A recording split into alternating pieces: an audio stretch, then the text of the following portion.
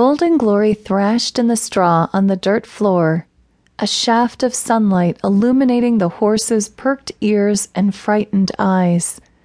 Katy pulled her t-shirt over her nose to ward off the stench from the day's droppings, which wafted through the too warm air of the dilapidated barn. "What do you want me to do?" Katy Morgan asked her veterinarian boss, Wade McAllister.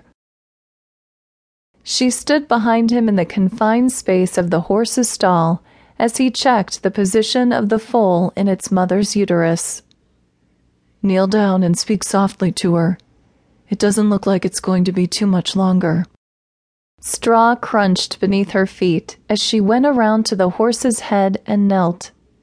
Carefully, she pulled off her gloves and laid them aside, not wanting to startle the horse that was already preoccupied with her own discomfort. Katy pulled at the t-shirt that clung to her perspiration-drenched chest.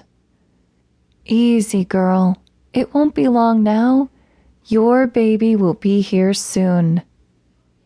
Somewhere in the barn, a pig squealed, while Katy stroked Golden Glory's soft blonde mane. "Shh. She gonna be okay, Doc?" Fred Eaker leaned against the wooden stall and frowned. This was his horse, Golden Glory's first colt. Wade's friend didn't want to lose his prize mare's foal. "I'll do everything I can." He helped to deliver other animals around Fred's ranch. It was no wonder the old man had such confidence in him. Fred didn't care what university Wade went to, just that he could do the job. Bringing Katy along was a good thing. It was the only way she was going to get a chance at becoming a veterinarian in this county. Several of the locals had an aversion to students from the college coming around helping them out with their livestock.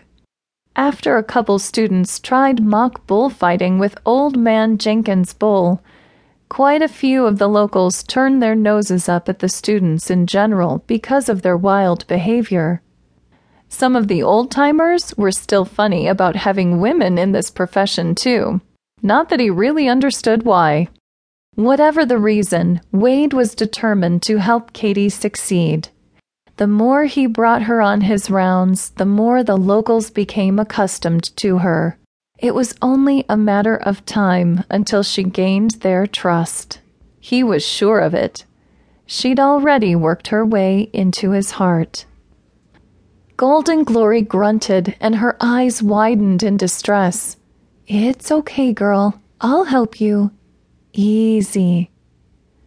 Katy stroked the horse's mane softly, offering words of reassurance as Wade reached in to guide the foal. She didn't have time to look at Fred, who stood erect, anxious in his helplessness, or she would have seen his fist clenched while he waited in frustrated anticipation. With all that was going on, Wade noticed. Whenever Katy was near, all of his senses went on alert, but he made sure to conceal his feelings safely from her view, as well as others.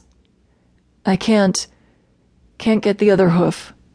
Wade's brow filled with perspiration, and his normally soft brown locks clung to it.